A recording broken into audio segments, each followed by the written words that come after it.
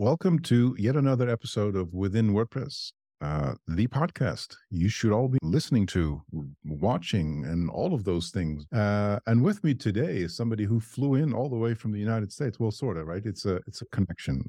It felt like flying in because we had a little trouble getting up uh, to speed, getting all the tech stuff working together. But with me today is Steve Zehngut. Uh, Zehngut. I think there's a difference of pronunciation. Love it. Either way, it's fine. Welcome, Steve. Thank you.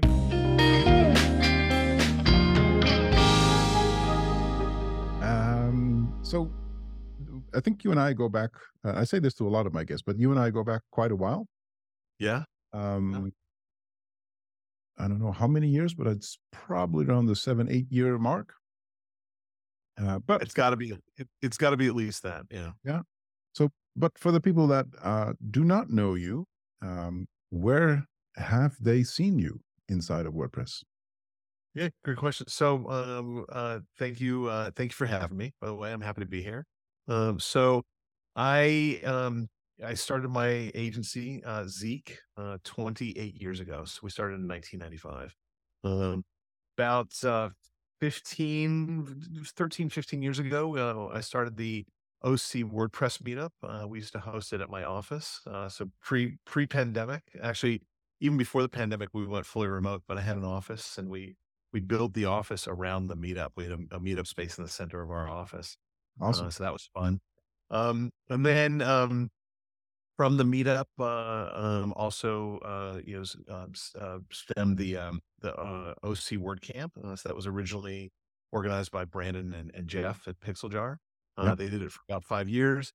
Dave Margowski took over, and he did that for about 2 years. And then I took over as lead organizer for 2 years. So I helped organize OC WordCamp, and then I was also on the organizing committee for a couple of years for the US WordCamp. And in addition to that, I've spoken at several WordCamps all over the U.S. I was going to say OC. I know what it means, but I don't think everybody. Oh, sorry. With OC. Sorry. So I'm located in Orange County, California, specifically in Huntington Beach. But we used to host the WordCamp at UC Irvine. That's a lovely region. I was there a couple of years back with as staying with Kareem actually. Mm-hmm. Yep. Which is, I think he's located in Huntington Beach as well. He's a little bit north of me, or was. Yeah. Manhattan Beach is about 45 minutes north of me. Okay, yeah. So distances are easily overcome in the U.S. I remember, and in the U.S., you notice we describe everything in minutes, especially Southern California, right? Yeah. We don't describe everything in miles or kilometers. It's always minutes. No, you like your traffic jams there. Yeah, it's all about freeway time. Yeah. But on the WordPress side of things, so you've organized quite a few WordCamps, meetups. What got you into that? Because that's volunteer time. That doesn't get paid in any way, shape. I noticed. Yeah. So I'll tell you an interesting story. So I've been working in WordPress for many years, and my business partner at the time, Jeff Turner, and I were lacking in resources. We had brought on some WordPress projects, and we just didn't have enough people to fulfill them. And so we just started looking around for freelancers that we could hire. In addition to that, we also had some overflow work that we just couldn't take on. And so we were looking for people to refer work to. And so literally sitting in my office, Jeff said, why don't we start a meetup? And we'll just gather a bunch of WordPress folks together. And I said, what's meetup? Yeah. And so he went on a meetup, set it up, and a few weeks later, we were hosting a meetup at my office. And we had, a dozen or so people just from the Orange County area that were into WordPress. But I think the fact that we grew this from a place of wanting to refer work created this really cool sense of community in Orange County. Mm. From the get go, it was uh, not a competitive environment, but a very cooperative environment. And just from there, it just sort of grew, right? So people started collaborating, started referring work to each other, created teams, created companies out of the WordPress meetup. And I think last time I looked, the meetup was something like 2,000 members. Um, so it grew fast. And so originally, we had a very small office in Huntington Beach. We had a front room, and very quickly the meetup started spilling over into the hallway. Right, it was standing room only, and we had too many people for the space, and Yeah. so we actually moved across the street into a warehouse space, and we specifically bought or rented this warehouse space just so we could have a bigger meetup space. And so at one point we were getting 50, 60 people to each meetup. We started hosting parties. In addition, so we had some social events in addition to the meetup, and then the word camps came after that. Yeah. Yeah.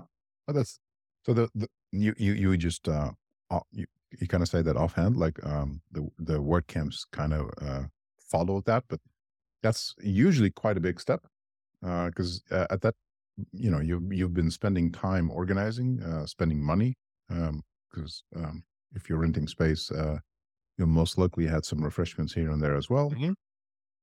Um, Yep. You can't see it back there. That's actually something that the meetup members made for me. But there's a quote on there that says, right in the middle, it says, "Does anybody need a beer?" Because that's how I started all the meetups. Like I'd get up, I would crack a beer, and I'd just ask anybody if they needed a beer. And so we had all kinds of refreshments, but also adult refreshments at the meetups, and that just became part of the thing, right? And so when was we got this? together, we just celebrated. So when did the meetup start? Yeah, Gosh, I wanna say it's somewhere around 2008, 2009. yeah, Yeah. That that, that's about and soon after that is when, and so I'd love to take credit for it, I can't, right? So Jeff and Brandon at Pixel Jar started the WordCamp in Orange County, right around the same time. And so while we were building the meetup together, they were also uh, started building up WordCamp Orange County, and that became, a pretty big WordCamp over time. So over the 9-year span when I was involved in that, it became a significant WordCamp. I think at the last one I organized, we had something like 400 people attend that that's a WordCamp. good size. That's a good size. Yeah, I like sizes in that range. yeah. Gives enough. So the hallway tracks is where That's uh, my preference lies with what WordCamps. it's all about. Yeah, I think so, and it's mostly not because I don't. There's nothing to learn from me. That's not there. That's not the problem because there always is. But it's more that I enjoy the hallway track, and with 500 people, you have ample opportunity to have very meaningful conversation because that's essentially what it is. And Well, the size of that is just for me feels like I've been to obviously WordCamp US, WordCamp Europe. Those are in the 2 to 3,000 range. Um, I've been to very small WordCamps that were less than 100 people. yeah. Those are interesting as well. Mhm. Recently went to Whitley Bay, close to Newcastle in the UK, which I think had about 100 people. But the 4 or 500 is my sweet spot in terms of um, you get to see who you want to see. You have time for conversations. There's everything there. Usually, that amount of people also demands a higher quality of organization. Um, and I guess it's the size that the WordCamp Netherlands, the one I've been organizing, has been part of that number, just about. Yeah, and I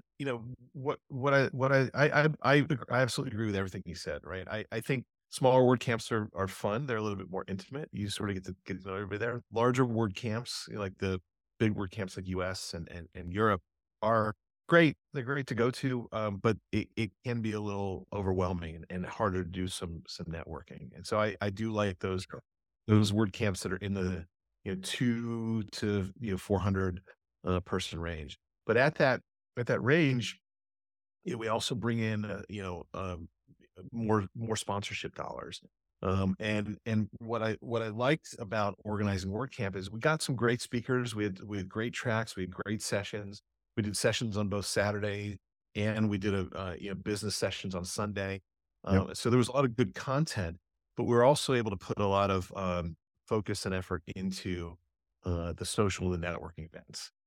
We would do in Orange County specifically. One of our traditions became a golf tournament the day before WordCamp. Um, we OOC did, or yeah, we had food trucks that were there all day. We really put a lot of effort into food, but we gave a lot of opportunity for collaboration and networking. yeah. And so that part really, like you said, that's the stuff that really appeals to me when I go to a WordCamp. It appeals to me so much that in the last two WordCamp Netherlands, we have specifically, as I was responsible for the program, we specifically allotted larger chunks of breaks just for the sake of having breaks because Yeah. we know that's when the conversations are there. And we on the second day, we even had like a dedicated hour and a half of no talks, just communicate, talk. Because you know how that goes, right? You want to see some talks, and you have a conversation, and then there's this guy slamming the gong. Like, okay, next session starts. That was me, by the way. Really love. I love it. Yeah, and but then you have to cut off your conversation, right? On to the next thing, and that dedicated 90 minutes. People really enjoyed that because you don't have the guilty feeling like I'm missing something now. I get to have that conversation. Like, "Yeah, I'll catch up with you later." You know how that goes. So we built in times for that. We always had some way of it, but we've gone like, okay, just block a full session for this because people enjoy it so much. And That's great. I do feel that the tendency is more in this direction in general. How would you say? Because you've obviously been doing that from the get go. Are Yeah, you? Yeah. I haven't been to a WordCamp since the pandemic, so I don't know. Sure. But On empty. yeah, yeah, but I Empty. I I can't. I got to imagine that people at this point are really craving that connection piece, Yeah. right? That's really what it's all about. And so I think, we're talking about by giving those breaks is genius. We would pack the entire Saturday, right? We'd have up to 4 tracks on the Saturday. Wow. The Sunday sessions were actually my favorite. Um, One of the other things that we brought into WordCamp is the business track, right? We on Sunday we'd have some highly technical tracks or some highly technical talks, and we'd have one track doing that, but we'd also had a business track Yeah. that was specifically about um, how to make money in the WordPress space. Yeah. Well, there's money to be made for sure. Absolutely. If I remember correctly, you've spoken at WordCamps as well on business topics. That's typically all I speak about when I go to WordCamps. Okay. I think I've in all the WordCamps I've spoken at, I think I may have given 2 technical sessions, but most everything I propose is some sort of business topic. What is it about business topics specifically that excites you more than other topics? Yeah, I just I've always felt that that's where I can give back the most, right? And I think there is a need, for people to talk to freelancers, especially about, things like account management, time management, Fun billing, subjects.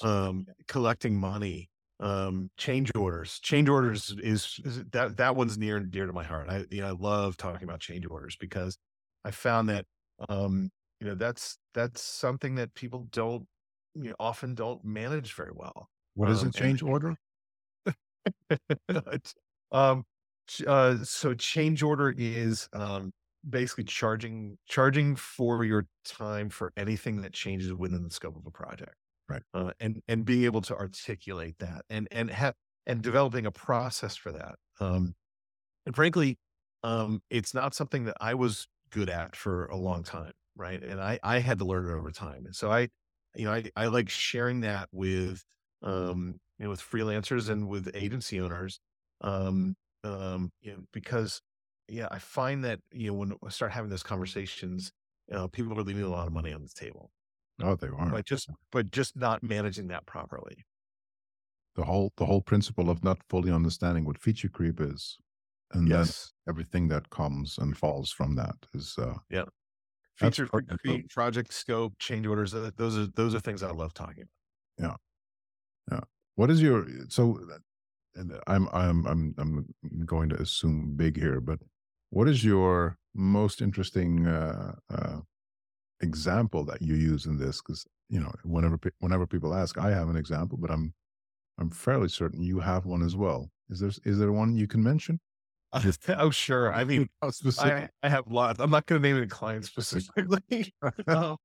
um, but I've tons of mistakes that I've made over 28 years, right? And so I can point to specific projects. I've actually during talks and during times when I've given advice to agency owners, I've actually pulled out actual scopes, and shown where we've lost money, what change orders looked like, why they came about, and specifically how to identify when a scope is changing, right? And how to not only articulate that, but also sell it to a client, right? And let them know why these things are important. And so, yeah, I've got all kinds of examples that are floating around in my head of big scope adjustments that we've had to make, and places we've lost money. Um, so yes. Is there one you can use as an example to explain? Oh man. Um, Putting you on the spot. So if no, it's that's fine. Yeah, that's fine. I just in the past few years, the one that comes to mind was a big SaaS project that we were working on. And this was so this isn't WordPress specific, but this SaaS product was essentially an entire custom ERP system that we were building for this client. Um, Not only was it custom ERP, but it was a custom front end ordering system. And so it's a B2B SaaS product. So it's not a store per se, but it is an ordering system that yeah. this client's customers were using to order their product. And this client was a manufacturer. Um, the specific scope change that happened wasn't our issue. We built this to spec. I think what we could have probably done differently was um, get a little bit more defined on the user interface, because what happened was we built it. We built it with the client. We got his input. Everything was going swimmingly until it wasn't.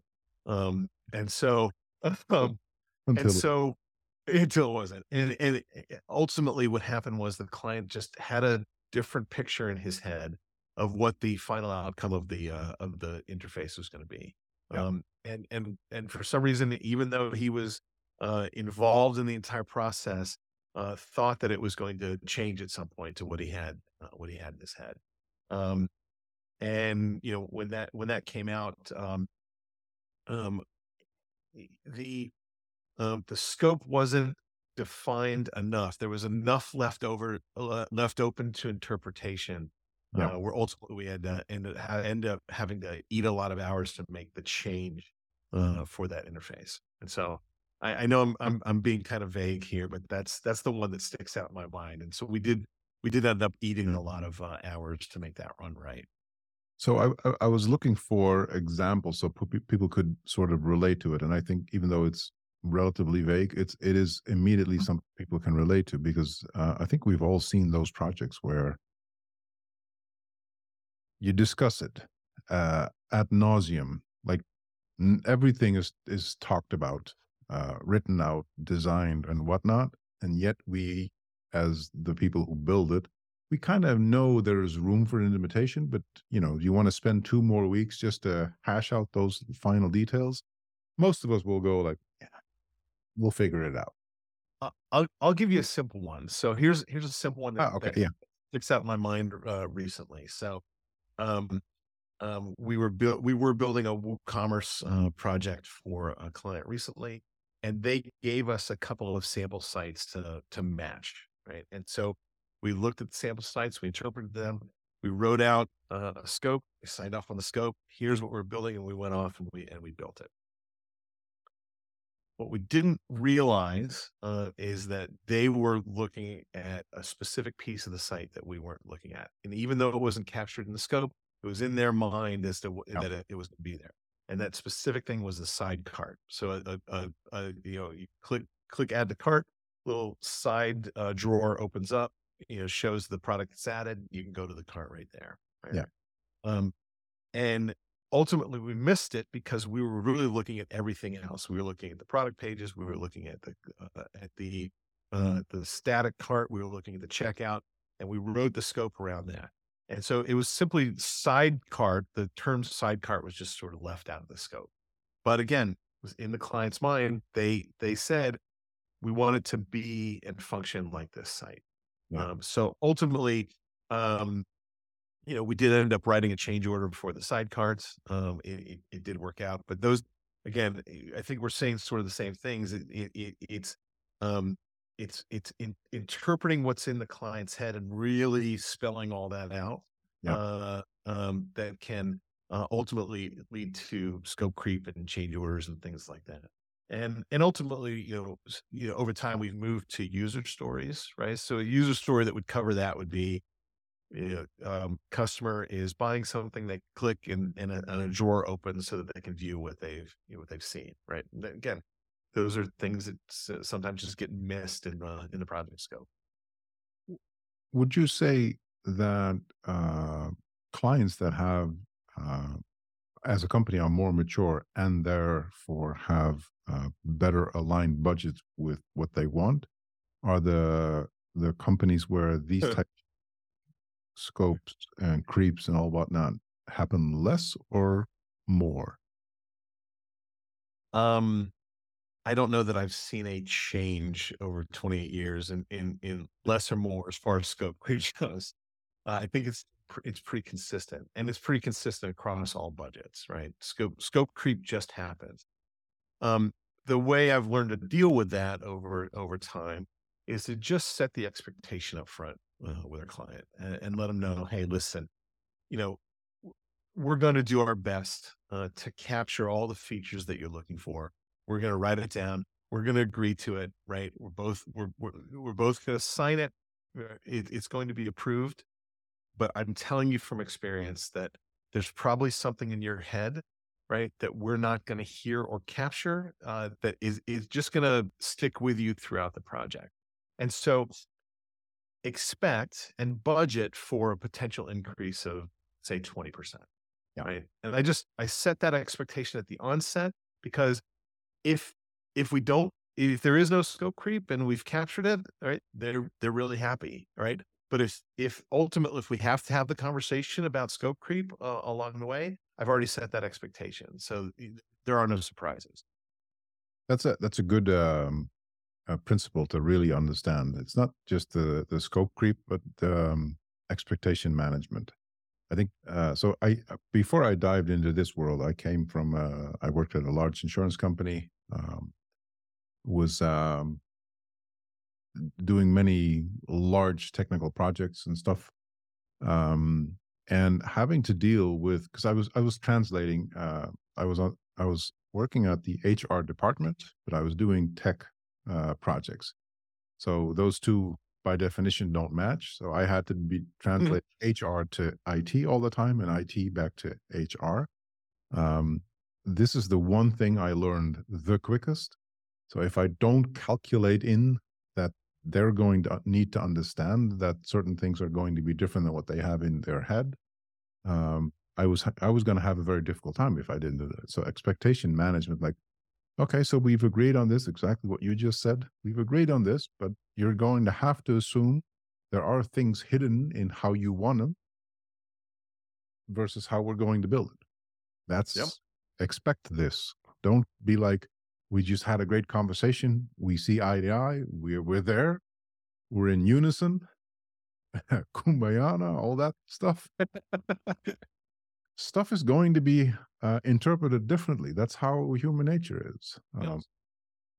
Yeah, that's a good reminder. The expectation management layer is probably one of the most important ones because it's also the very small things, right? It's not when something goes wrong. It's also the little things.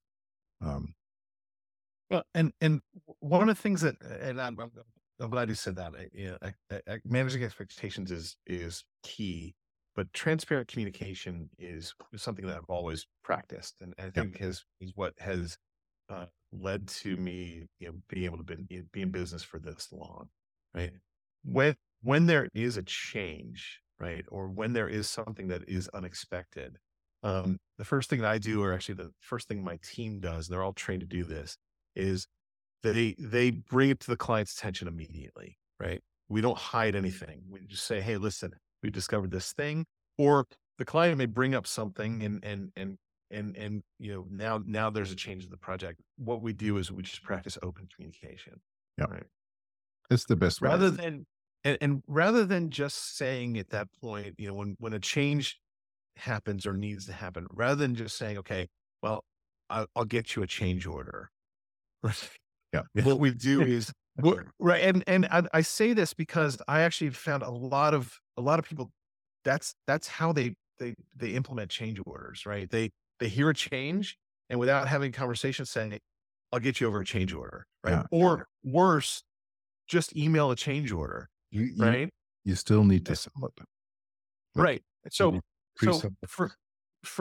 for us, it's always a conversation, right? That's just how we run our agency. We what we say to the client is this: say, "Hey, listen, this is what we heard, right? Just want to first make sure we understood what we heard, right?" And my trick is this: I like to say, "Hey, this feels like it could be a change, right? This feels like it's out of scope, Yeah, or this is how we're seeing it on our side," and then we present it. What do you think? yeah, yeah. That's a good way. Right. And so that always leads to a conversation, right? And then at that point, we can either, maybe we do determine it's change order, maybe it's not, maybe this was in scope after all. Maybe there's a horse trade that we need to do and pull something out of the scope to get this into scope, right? Those conversations are fantastic, right? And so that's how we run our agency. Would you give an example of let's just say that there's this definition of a thing that has to change. Both parties have agreed upon it. It was there. It was acknowledged by both parties. It needs to change. The client doesn't have any budget for it. Like maybe this is not the first one. Maybe this is the second one or the third one already. And the 10, 15, 20% of extra margin is gone. What do you do then? Well, there's a couple ways we handle that, right? Um, if there's, so there's a couple limitations that could happen. Budget, I think you was your question, but they also may not have enough time, right? That's what we find more often these days is the limitation is time versus budget. There's a deadline coming up, a trade show, some sort of press release that's going out. Something's coming up that where we just don't have enough time. Even if they had $1 million for us to do this, Yep. time is the limiting factor, right? And so we first identify what those limitations are. Is it time? Is it budget? Right? What are the limiting factors? Right? Yep. We get those all out on the table uh, and discuss those things. Right? Then again, we just turn it into a conversation. Okay, don't have enough time, don't have enough budget. We have some limiting factors. We need to get this thing in. Right? At that point, I turn the conversation into resources. Right? What are the Zeke resources? What resources do I need to make this thing happen? Right? Because when I start to turn the conversation into resources, now I bring the client into the conversation about how we're going to move those resources around, right? Yeah. And ultimately, that may turn into a horse trade, right? So we say, okay, we've got these resources working on this other feature, right? I'm hearing that actually this thing that you want that we need to put in is a high priority. So if we can deprioritize this feature, right, we can dedicate those resources to finishing this feature in your time or your budget or whatever that factor is. That's Yeah. usually the way it goes when we've got a limiting factor, right?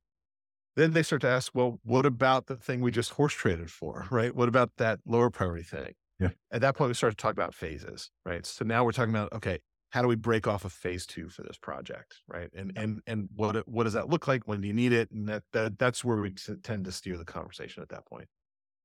Do you have mechanisms that you use for clients to determine the uh, the importance of a feature before going in?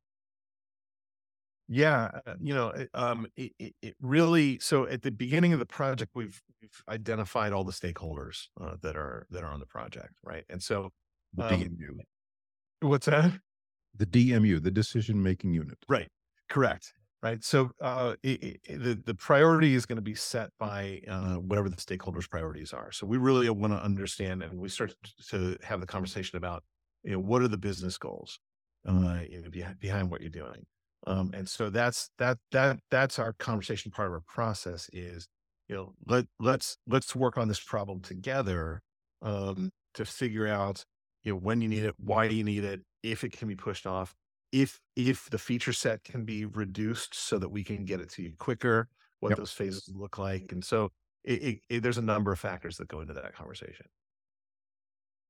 I have it's I don't know how European or even how Dutch this principle. We have a what we call a Moscow principle, where the M, the S, the C, and the W stand, because that's where it's derived from, stands for must, should, could, and would. Uh-huh.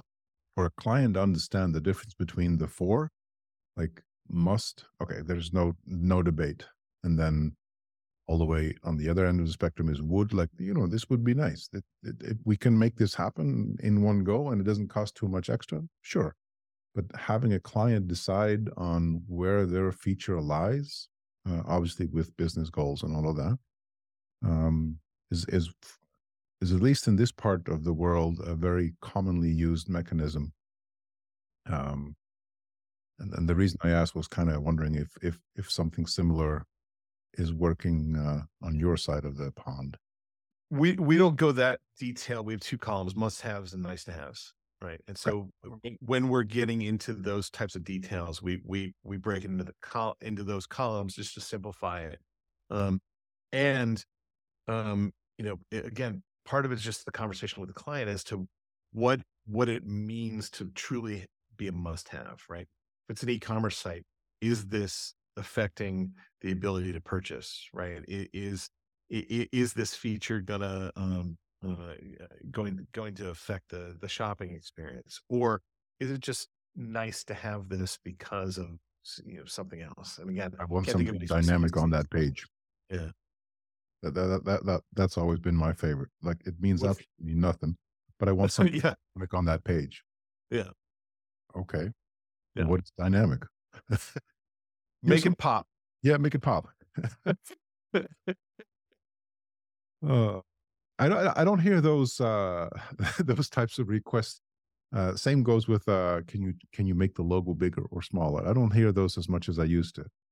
Uh, Yeah, which we is don't either. I was going to say, I think that's an indication of the market maturing. Would you say that that's something that you can see as a trend? Because I think I see it on my end, where the type of clients, and maybe this is because I focus on not entry level type of site building. I mostly build for a specific purpose, so scale or performance, usually both. So that attracts a different type of client for sure. But I've also noticed that the way of communication and the level of knowledge on the side of the client is higher and more professional than it was 15, 10 years ago, even, heck, even 5 years ago. Is that something you find as well, or? Oh, absolutely. I mean, I've been doing this since, 95, which I at that point, I had to tell people what the web even was, Yeah. right? And so at this point, we're finding, all of our clients, have had a website for a while, have been through multiple iterations, have been through multiple developers, um, and that actually helps with our onboarding conversation, right? I Because love. we're able to ask, what were your pain points with some of the, past relationships?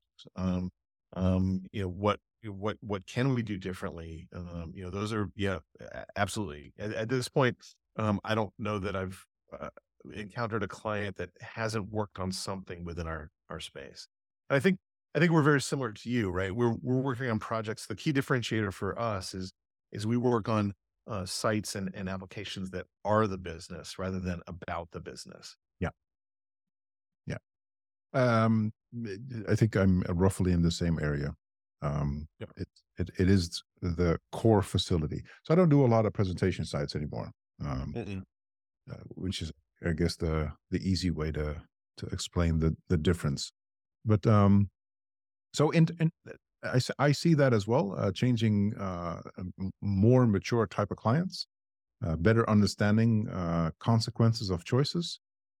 Um, your tech stack, what you like to use, because you started out explaining that you started to use WordPress, needed more folks, needed more better network to either hire freelancers from or offload work to or whatever.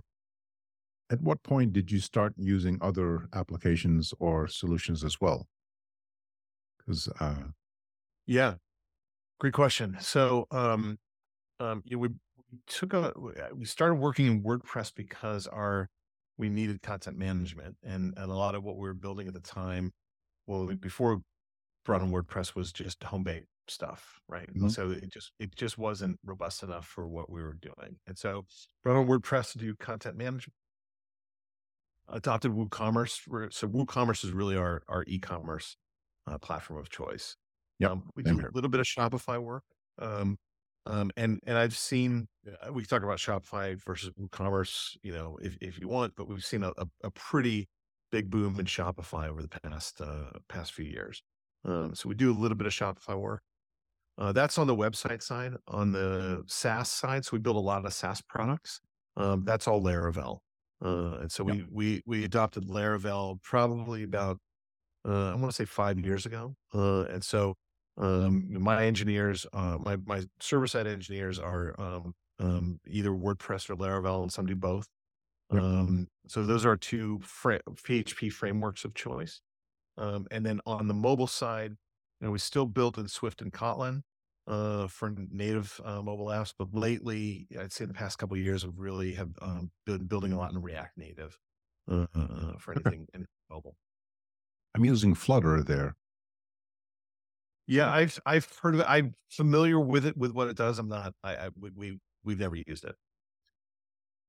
It's appealing to me in the sense that it's a relatively straightforward framework, and you build one app and it deploys to Mhm. two app stores. It's the type of synergy I think that should be there for all type of, but Yes. I can also be swayed into using and looking at different platforms altogether. For myself, I decided not to jump into the JavaScript any deeper than I have. If I need it more, then I have people I can employ. Um, but so the tech stack has changed. I think for a lot of folks around that same time, right? Laravel started to really mature. We're using it as well for where it makes sense. Sometimes that makes a whole lot of sense, and sometimes it's still shoehorning it into a direction that if you know how to work and wield WordPress, then you know you're already solving a lot of stuff just by using WordPress instead of I know I have the better version here with Laravel. Um, what it, in terms of WordPress and the stack within WordPress, are there things inside that are you that you're using differently? Are you changing, for instance, to full site editing yet, or using any page builder preference, or just um, classic as much as possible? Typically, when we're building a WordPress site, we're not deploying a page builder. Most of our clients count on us to do the, soup to nuts. So, Yeah. um, page builders we have worked in the past. We've worked in Beaver Builder and Elementor, like them both. And so, those are just the two that we're familiar with. Um, but something you said I think is important, right? We always want to find the right tool for the job, right? So we're never shoehorning anything into WordPress, and we're never shoehorning anything into Laravel, right? We really do, and we're analyzing a project. We look at what's the right tool for the job. Sometimes we deploy both, depending on what we need. Yep. We actually built a library. We built a lot of libraries for ourselves. We built a library specifically to get Laravel to talk to WordPress that we've deployed, many, many times. And so that we can exchange data between the two. Yeah. I think that's the smart way. I mean, this is me going back to um, running projects that build some sort of software solution. Sure, I have preference because it was something that we've used before, and therefore it, and its limitations, and it's easy to project into. Okay, so you want this, I kind of know that, so let's I see a match, so let's just make that happen. But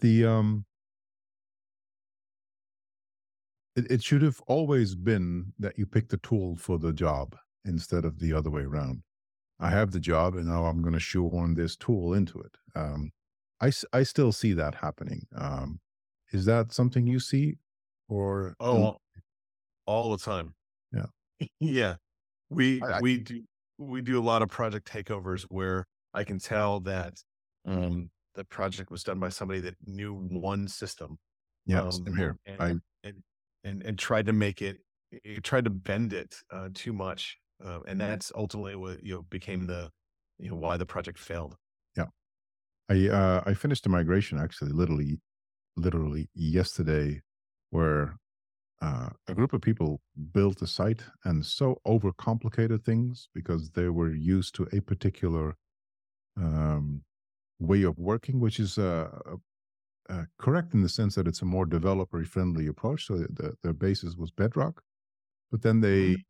they deviated from Bedrock in like 6, 7 different ways. So there was somewhat of a standard which they're not really using, and then it became complicated and just not like if you wanted to change something, you were breaking something, which is Yep. one of my goals is when I build something, I literally say this to clients: when I build you something, I want you to be fine for 3 to 5 years, depending on how complex of a thing that we build for you. But the minimum is 3 years. So that means in an ideal world, I don't have to touch your site for 3 years. If you want new stuff, you want to change things, you want to delete stuff, sure. But in essence, you're roughly going to be okay, because that means I build in a future friendly way, right? So I don't have to clench my butt cheeks every single time there's a major WordPress update because stuff gets optimized over there. Yeah. I need to fix it in the code for the site, that which is ridiculous, but that's exactly what this project was. So um, One thing. Sorry, I didn't mean to interrupt. One thing I've always said to my clients is, um, we want to build a project that somebody else can take over, either somebody exactly, on your team or another team, and a lot of people describe this as the bus factor, right? If one of our engineers gets hit by a bus, right? How many engineers have to get hit by a bus before the project can't be worked on anymore, right? I like to be a little bit more positive, right? I tell my clients, listen, if I win the lottery tomorrow, you cannot get a hold of me anymore. I still want this project to live on, and so that's one thing. I mean, we want to work on standardized tools and work in a standardized way where somebody else can adopt this project. But more importantly, in addition to being the project being able to be taken over, we want the team to be able to expand, right? So we tell our clients, hey, listen, might not be the only team working on this project in the future, right? We still want to be involved, but there may be other teams that need to be pulled into this yep, project. yep, And if we're building a standardized way, then the project can grow. Exactly. I like the way you make that a positive thing instead of the bus, but I think I'm gonna start using that one as well. But then I'm gonna coin it like this: once I get Strebel money, if you're listening, Uh, yeah, Hi, Josh. yeah, Uh, he's Good doing stuff. Bach now, which is definitely on my bucket list, which will never happen. But man, that's awesome. Yeah. Side, Yeah, I wanted to ask you if you're familiar with a technology for Laravel called Filament. yeah, I know of it. Uh, Okay. haven't used it myself, but it's Yeah, quite. we sponsor them. We recently Mm, opened up a sponsorship with them cool. this year. Filament is phenomenal for building for rapidly building dashboards Yeah, inside of Laravel. It's got a couple of limitations that we ran into, but it's great. And we sponsored it because we were building our own widgets that we kept using over and over again, and the maintenance of those widgets became a job by itself. And so yeah. once we found this, we started adopting it, and it's been great. I think I remember it mostly from. So I don't know if you know, but we're building a SaaS ourselves, and we is my co-founder, Buddy Coy. It's called Scanfully, and for that we need a dashboard. So Mm, what does a builder that builds a lot of these things use? It's most likely going to use whatever we're familiar with, and this was one of the examples that we looked at. We ended up going with React mhm. and essentially using an HTML template and then sort of um, connecting the two. For our stack, it makes more sense. But this is a good example of where if you're using so much stuff that is somewhat already a framework, then why not adopt a framework and sort of go from the like the 80/20 principle, right? The Pareto Right, principle. If 80% of what you need is done by somebody else, I'm not going to spend 20 80% of my time figuring out how to fix those 20%. right. I'd like it the other And way around. frankly, That's eh, how I use WordPress. That's how I use any other tool. I really don't care. So I'll give you one example. If there's a I have a few clients that have huge databases like 80, 90 gigs. If I need to change something throughout the entire database and I'm going to rely either even if I do it on CLI, I'm going to be entering a process that is lasting probably the entire day, yes, which is ridiculous, especially considering there are other options. Like there's other ways of manipulating data inside a database if you know what you're doing and you're doing it in a sound fashion. So whether that's Rush or whether that's I don't know Go or there's so many other techniques and possibilities out there. Um, Buddy is one of those people that understands those technologies and he's built stuff that then handles that huge database and just runs for 20 minutes, which suits me a lot better than 24 hours sure. because it introduces instability. This is a good example of you have to be flexible in what tool you're using. But I have a tendency to look at frameworks, just like you said. It just makes it more sense. Like, and if you can find that flexibility, I'm sure you're going to see the benefits of it as well. It's not just I'll save myself some time. No, it's an entire way of thinking. Yeah, and you touched on something earlier that I think is important, right? We both have taken over projects or migrated projects where the developers sort of got stuck in their ways, right? Yeah, They yeah, they, they got stuck with what they know. Um, One thing that we've always encouraged, with our team is learning, keep learning, find out what's out there, right? And there's solutions that come out every day. And so we're constantly, looking for the next, thing that can mhm, save us time and ultimately, get our projects to market quicker. yeah, yeah. And I think it's about that. I think it's. I asked you earlier, like, have you seen a trend of changes in terms of what type of clients and how they present themselves and how savvy they are? I think you and I both agree that yes, we have seen that change. If you project that into the future, like where do you is it even possible? Let me start with that one. Is it even possible to project any learnings that you've had in your case, almost 3 decades, into what you can safely assume is going to happen in the next 3 to 5 years? Is there a learning? And feel free to Talking, be either business or technical or anything. yeah, I'm sure. I'm kind of asking Um, if possible. I know. I mean, with AI, we're now in a phase where things are just moving very rapidly, right? And and so I get asked a couple things pretty regularly. I get asked first off on the client side, if we're implementing AI or using something like Filament or using a new technology that makes us more efficient, right? What does that do to project cost, right? And I've always said the same thing over over 30 years. What we're the value that we're bringing as an agency is our experience, right? And if we can get something to market quicker, right, there's a value in that. Doesn't matter how many hours it took us to get there, how we got there, right? Mhm. We're bringing expertise and years of experience that make us more efficient. And Yeah. so over the years, we've switched from hourly pricing and time and materials to value based pricing, right? Because we're I'm as much of the clients is for my team. I'm trying to get my team to look at the value that they're bringing. An engineer is always going to tend to default to hours, right? How many hours did it take me, I right? don't know. Uh, 20. right, right, right. And so Has to be I engineer gets more efficient, and they do 20 hours of work in 2 hours. They bill for 2 hours, yeah. right? Yeah. That's the default, right? Yeah. Um, and so by switching to value-based pricing, it changes the conversations we've had, and it also allows us to be really transparent with our clients. Hey, these are new things that we've brought in. This is how we're developing these things, right? Because it's making us more efficient, getting you to market quicker.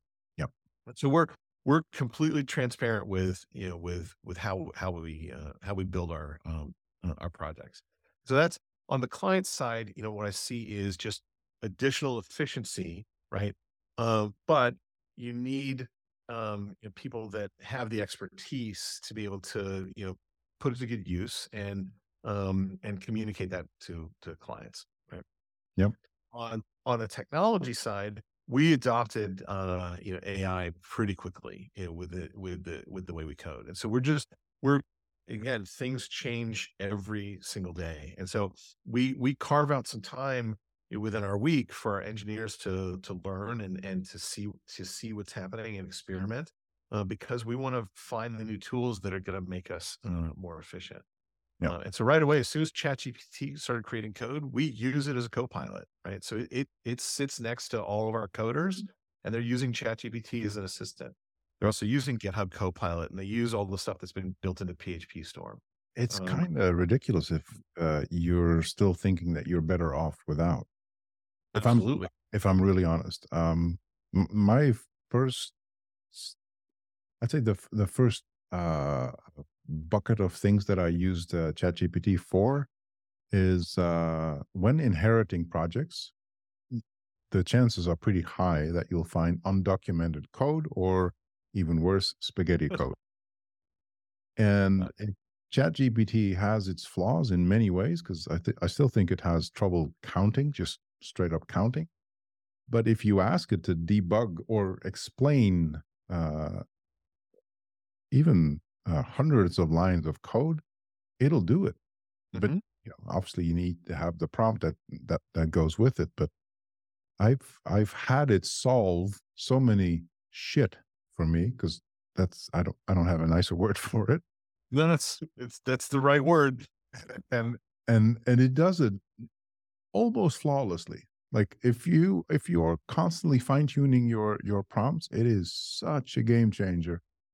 And to think, to have the, I will even say this, to have the arrogance to think that it is not possible to help you in your processes, that's ridiculous. At the very least, rubber duck it. Why am I doing this? Why is that being called? Is there a better way? Is there a more performant way? What is the cost efficiency? Ask it even side related questions to code. It's just amazing what it will tell you. I agree.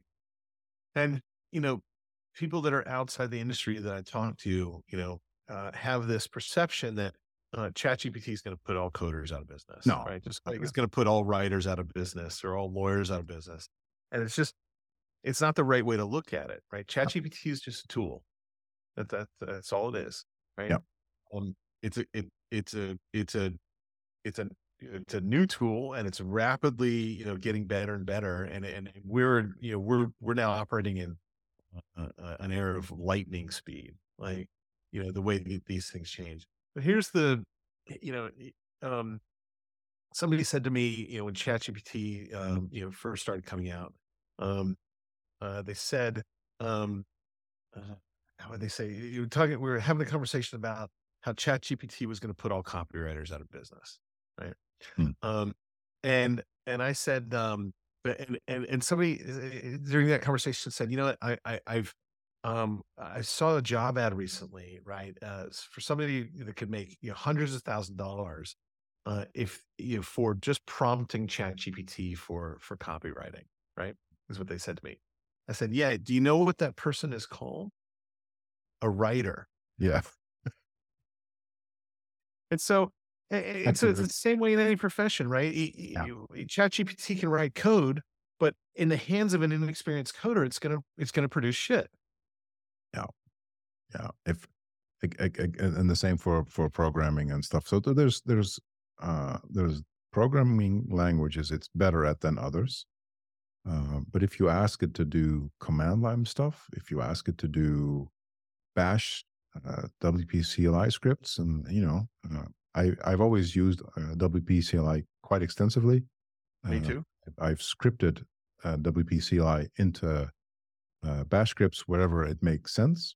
But there's always a limit to what you can think of, and before you have to call yourself a Bash developer. Uh, uh, there's the stuff that you can think of, but you don't know where to start and how to build it because you've never done it.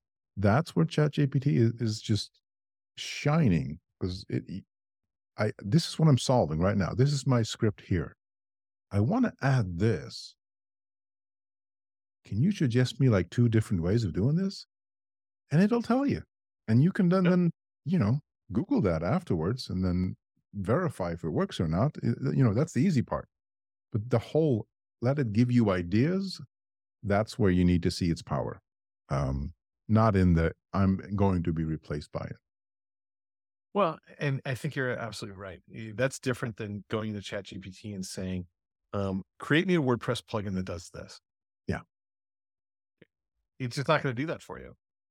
Some few basic things, sure, but if you guide it along, this is the framework, and this is how I want you to Sure. solve this, and here's an example of this, and then and work with this, or this is what I have, and I need it to be more performant because right now a lot of traffic is going to bring it down. You explain what you want from it, and it'll do it. So no, I agree. I think that's there's a huge change coming still. I think people think that the change came when ChatGPT launched out of beta.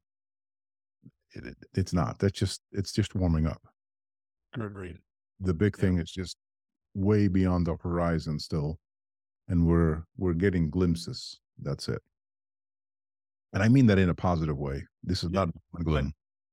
Yeah, I wholeheartedly agree. yeah. I figured you would. You're a smart guy, so Thank thank you. I appreciate that. I'll send you a check. yeah. Just my PayPal account isn't all. No, but yeah, I think let me at least say that I think you are, from a business standpoint, have always been producing the right type of content and quality. Obviously, having seen some of your talks, but it's nice to hear somebody on the same wavelength in terms of, uh, let me just bracket it as, not doom and gloom what's ahead of us, because there's, there's, if you're flexible with technologies, if you understand the possibilities, then there's a huge amount of growth right in front of us. Well, and I think one of the things that I think um, that we just talked about on this past 45 minutes is um, anything that we do in the agency space and the tech space within ChatGPT, right? What you bring, right? What I bring to the table, and what the people that have been successful in the space bring to the table is that human element, right? Yeah. Um, that's never going to go away, no matter how good the technology gets, right? That human element is important. Whether you're networking, connecting, whether you're communicating with a client, about a project, um, what you put into ChatGPT, that human element is critical. And I would argue that it's even more critical today than it was when I started this business. I was going to say, which is why I started this podcast. Yeah, I love it. Yeah. And on that bombshell, I'd like to thank you for attending. My Um, pleasure, man. It's been great. it's been my pleasure as well. Thank you so much, man.